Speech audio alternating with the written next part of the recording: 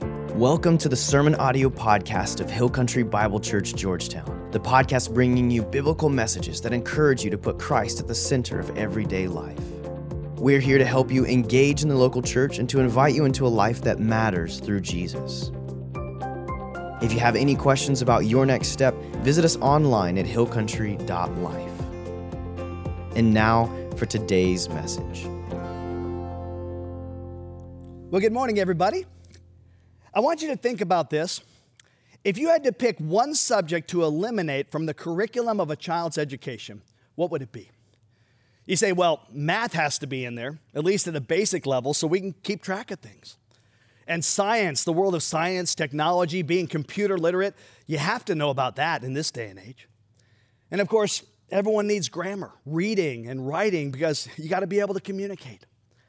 But what about history? Like, how important is history? Well, I would submit to you this morning that history is vitally important. As Henry Wadsworth Longfellow once said, if we forget the past, we don't know who we are, we don't know what we are, and we certainly don't know why we are. Now, I personally believe that one of the greatest problems in our culture and in the church today is that we have short memories. And as a result, we don't benefit from the past. We don't spend much time reflecting on the knowledge that's been collected and passed down from generation to generation because we live in a technological age that's always moving forward. Don't look back, look ahead. That's where life really is, right? Well, maybe not. Maybe not. It's been said, those who fail to learn from history are destined to repeat it. In fact, I ran across this interesting blurb the other day. When Tristan Ellis, 18, of Australia, appeared before Northern Territory Supreme Court Justice Dean Mildren to face breaking and entering charges, Mildren looked over his records and discovered that he had been arrested before on 28 counts, but had been released on bail. And in addition to that, while he was out on bail, he racked up 17 more counts. Furious, Judge Mildren demanded to know who the idiot was that granted such a low-life criminal bail. Don't we learn from the past around here? Well, a quick check of the court records found the idiot, all right. It turned out that it was none other than Judge Mildren himself. Ouch. You know, the simple fact that we suffer from memory lapses is one strong argument to study history. But another reason history is important is because it takes us out of our narrow view of the world. In the preface to a certain history book written for children, the authors wrote the following. This book was written to give the child some idea of what has gone on in the world before he arrived, to take him out of his little self-centered, shut-in life, which looms so large because it is so close to his eyes. That's what history does. It takes us out of our little self-centered life, which seems so big because it's all we've ever experienced. History brings a world of experience into our limited personal realm. And what we're going to discover this morning in Joshua chapter 4 in the Bible is that God himself considers history to be a vitally important subject. In fact, one of the key concepts in Scripture centers around the word remember. Because if we don't remember what God has done in the past, then we'll miss the spiritual heritage that's been passed on to us. And all we will have to draw upon is the shallow well of recent experiences. So how can we keep history as a priority? Like, how can we recall the things that God has done? Well, the key here is that we need to build memorials. Memorials that help us to remember. And that brings us to Joshua chapter 4. God has devoted an entire chapter of Joshua to the importance of history and building memorials so that future generations will remember what God has done. Because without a memorial, people tend to forget. Now, last week we walked through this incredible miracle where God stopped the flow of the Jordan River so that the Israelites could cross over on dry land.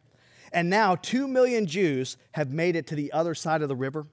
And we read in Joshua 4 and verse 1, when the whole nation had finished crossing the Jordan, the Lord said to Joshua, choose 12 men from among the people, one from each tribe, and tell them to take up 12 stones from the middle of the Jordan, from right where the priest stood, and to carry them over with you and put them down at the place where you stay tonight.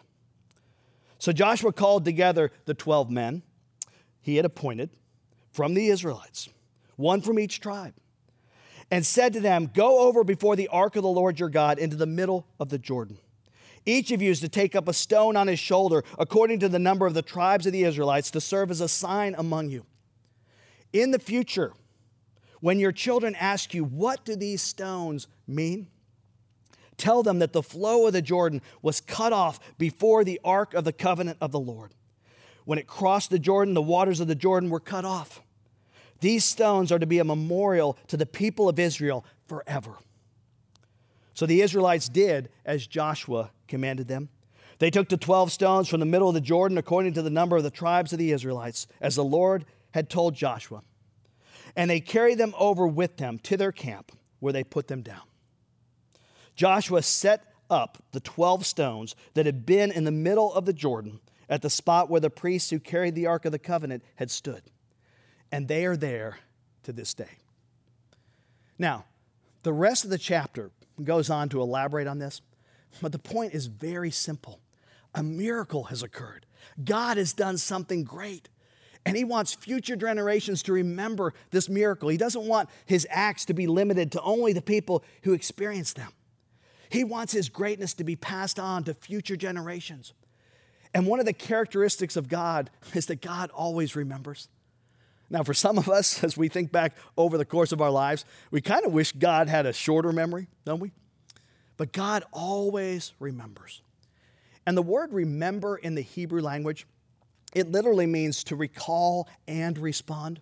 It's not simply an intellectual thing, it's a call to action. God remembered the promise he made to Adam and Eve in the garden, and he sent Jesus to atone for their sins. God remembered the promise he made to Abraham, and he gave him a son, Isaac, even at the age of 100. God remembers his promises, and he remembers his people. But you know what? Most of us struggle in this arena. We tend to have short memories, and that's one of the reasons our faith can be so shallow. In fact, if we look back at the book of Deuteronomy, God is giving the nation of Israel the law. He's already brought them out of Egypt, and he's laying out the commandments for his people. And I want you to notice what God says in Deuteronomy chapter 8, beginning in verse 10. He says, "When you have eaten and are satisfied, praise the Lord your God for the good land he has given you. Be careful that you do not," what? What does it say here? "Forget the Lord your God." Be careful that you do not forget the Lord your God, failing to observe his commands, his laws, and his decrees that I'm giving you this day. Otherwise, when you eat and are satisfied, when you build fine houses and settle down, and when your herds and flocks grow large, and your silver and gold increase, and all you have is multiplied, then your heart will become proud, and you will, what does it say here? You will forget the Lord your God, who brought you out of Egypt, out of the land of slavery. He led you through the vast and dreadful desert, that thirsty and waterless land with its venomous snakes and scorpions. He brought you water out of hard rock. He gave you manna to eat in the desert, something your fathers had never known, to humble and to test you so that in the end it might go well with you. You may say to yourself, "My power and the strength of my hands have produced this wealth for me." But remember the Lord your God, for it is he who gives you the ability to produce wealth and so confirms his covenant, which he swore to your forefathers as it is today. Okay, God gives a warning here. He warns us that when everything is going well, when life is peaceful and you have more than enough and you start looking at all your stuff, you know what you're going to do? You're going to have a tendency to forget about God and think, "Look what I've got. Look at what I've done." You'll become absorbed in your own little world, impressed by your own little accomplishments. But I would suggest to you that those who live within the confines of their own experience live very shallow lives. Now, we live in a culture today that tells us your experience, your heart, your feelings are the most important. Live by your own instincts, follow your own heart. Your experience is paramount. Well, there's one problem with that. There have been millions of people who have lived before you. And if you can live in and learn from their experiences, you'll live a much fuller life. And if you lean on their wisdom, you'll have much more to go on. For example, if your concept of God is limited only to the things that you've experienced in your life, you know what? Your God is going to be very, very small. But when you look at God through the eyes of generations of people and see all that he has done on behalf of the collective human race, then all of a sudden your eyes are opened, your mind is expanded, and you see so much more. And that's why memorials are so important. Now, proper memorials should include three things. Let's talk about these. I put them in your notes. First of all, a proper memorial includes a clear understanding of God's purpose. A clear understanding of God's purpose. Look at Joshua 4:4. It says this. So Joshua called together the 12 men he had appointed from the Israelites, one from each tribe, and said to them, go over before the ark of the Lord your God into the middle of the Jordan. Each of you is to take up a stone on his shoulder according to the number of the tribes of the Israelites to serve as a sign among you. Now, it's important to note that God doesn't just tell these guys to pick up any old stones from the bottom of the river and use it to make the memorial. No, God tells them to pick up specific stones near the ark. And do you know why God instructs them in this way? Because he wants to clearly communicate that his presence is the priority in this miracle. And the ark symbolized God's personal presence. You know, too often people get the wrong idea. They think miracles are all about them, that the purpose of a miracle is to help them, save them, give them a break. But God was not parting the waters simply so the Israelites could easily get across the Jordan River. No, God was parting the waters to demonstrate that he was the one giving them the land. And any proper memorial should recognize the priority of God, that God is the one doing the miracle, and that it's for his glory, not simply to bail us out. A proper memorial includes a clear understanding of God's purpose.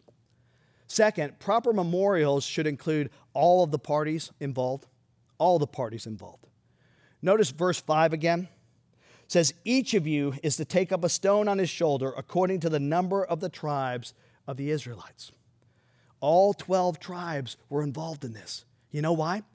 Because there would come a time when some of the Israelite tribes would say, well, you guys aren't as good as we are. You're not as blessed as we are. You're not as important as we are. Well, all 12 tribes benefited from what God did here. And God wants all 12 of them to participate. And finally, the third ingredient of a proper memorial is that a proper memorial should have a prominence that attracts questions. It should stand out. It should attract questions. Notice what he says in verse 6.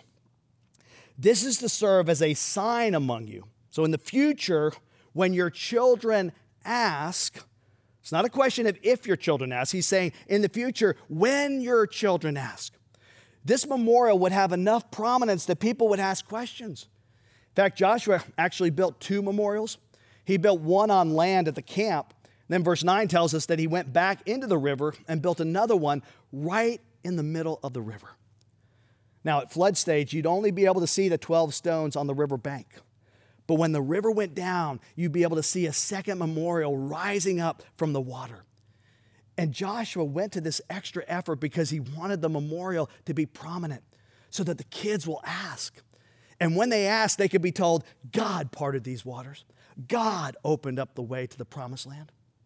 You know, every memorial should prompt questions. Now, what I want to suggest to you this morning by way of application is that this passage is not just about setting up stones. This passage is about developing a way of life that includes establishing memorials for what God is doing, for what he's done.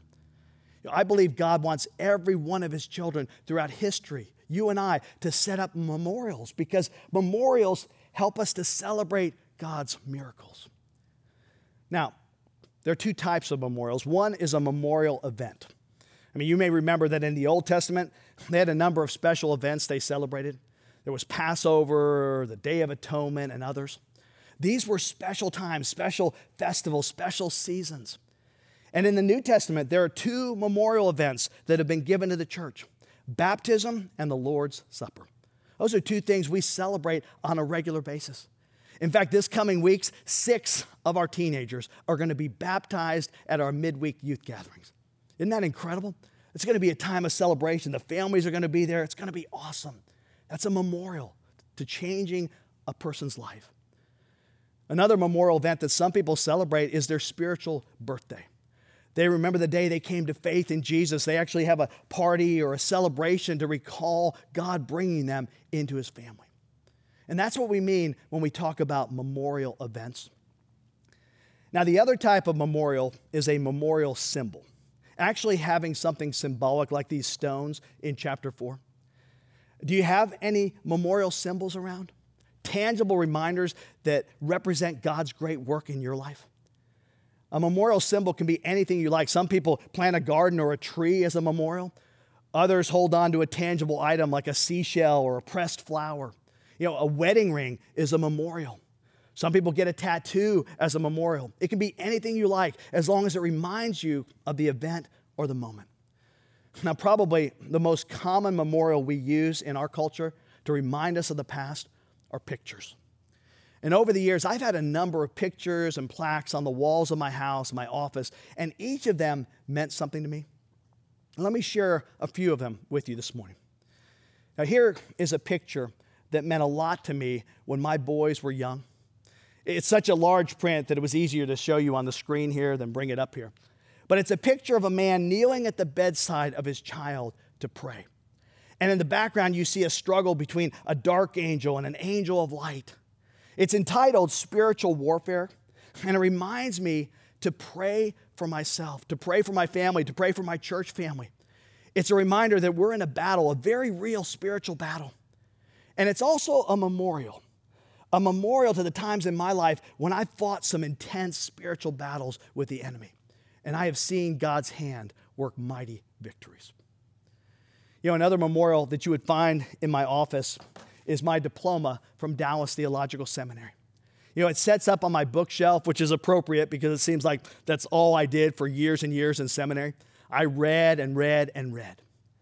But this diploma is significant to me because it's a memorial to God's calling on my life as a pastor. And when people come up to me and they're inspired by my understanding or proclamation of God's word, you know what I think? I think about the fact that God was the one who provided me with the opportunity to study the Bible at Dallas Theological Seminary and to learn from those great teachers of God's word. See, my education was a gift. The Lord provided the finances for me, and he took me on that path. And this diploma is a memorial to God's gift of a seminary education. One final thing that you would see around my home, pictures of my boys. And while everyone takes pleasure in pictures of their children, this one's significant for me because there are 2 boys in this picture, not just one. See, Wendy and I have another young child in heaven right now, Maxwell Todd Threlkeld. Because 3 years after Nicholas was born, Wendy had a rough pregnancy. We lost our baby in the final trimester. And that was an especially difficult time for us because we really wanted another child, but we weren't sure if that was even a possibility for us. Well, after the tests from the lab came back inconclusive concerning the cause of Max's death, we tried again. And 9 months later, Nick's little brother, Nathan, was born. And we consider him to be a memorial to the grace of God. See, those are a few of the memorials that I have to remind me of the great things God has done in my life. And my question to you is this: do you have any memorials? Are you developing memorials to remind you of the great things that God has done on your behalf? Another benefit of memorials is that memorials help us to capture teachable moments. They capture teachable moments. And when you capture teachable moments, you capture the hearts of the future. When God places a family together, he gives parents what at first feels like unlimited opportunities to teach their kids. But the funny thing you discover as a parent is that oftentimes kids are the least teachable, least open to spiritual things when you set them down for a Bible study and say, okay, kids, today I'm going to tell you everything you need to know about God and the Bible, right? It doesn't mean you shouldn't do that, but sometimes they're the least teachable at those times. However, all throughout the course of their days, all throughout the course of their lifetime, over and over again, God is doing things at unusual times to open up their heart, to make them pliable. But the question is, have you built the memorials around you that'll raise the questions so that your children will experience those teachable moments? Are there things in your world that serve as reminders of the great things that God has done in your past? Is there anything that would raise questions in your children's minds so that when those teachable moments come along, you can take advantage of them? You see, when God opens the heart of a child, it's sad when we as parents aren't prepared to fill it up with the history of how God has blessed our lives. I mean, so many of us have seen the power of God work in incredible ways, both now and in the past. So pass that along to your children and to your grandchildren. Dr. Chuck Swindoll tells a fascinating story about a friend he knew in seminary. It's a very fitting story in light of our message this morning. He was a little unusual, and he had a big red birthmark across his whole face. It started below one eye, came down across his lips, over the side of his face, down his neck, and onto his chest. And it was just bright rose red. And this guy was a public speaker. So one day after I got to know him well, I said to him, "Man, how did you do it? Like, how did you overcome that mark on your face? Kids are so cruel and people don't like that. How did you overcome that?" He said, "It's funny that you should ask that, because when I was a little boy, my dad used to say to me over and over again, he would say, son, that mark on your face is where an angel kissed you. It's where an angel kissed you. When you were born, an angel kissed you, and he kissed you there to mark you so that whenever you're in a crowd of other little boys, I can always find you. You're my son, and I love that mark on your face." He said, Chuck, over time, I actually began to feel sorry for other people who didn't have the kiss of an angel on their face. Wow. I mean, that dad enlightened his son to the great truth of the sovereignty of God, that God shapes each one of us uniquely for his purposes. I mean, that boy could have grown up consumed by his own personal experience of the pain of being different, but his father taught him more. He broadened his son's perspective and said, hey, in the light of the whole world, that mark on your face makes you special.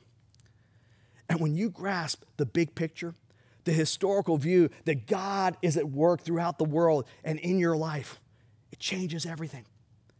And my question for you today, from a very practical passage of Scripture, is this. What are your memorials? What do you celebrate?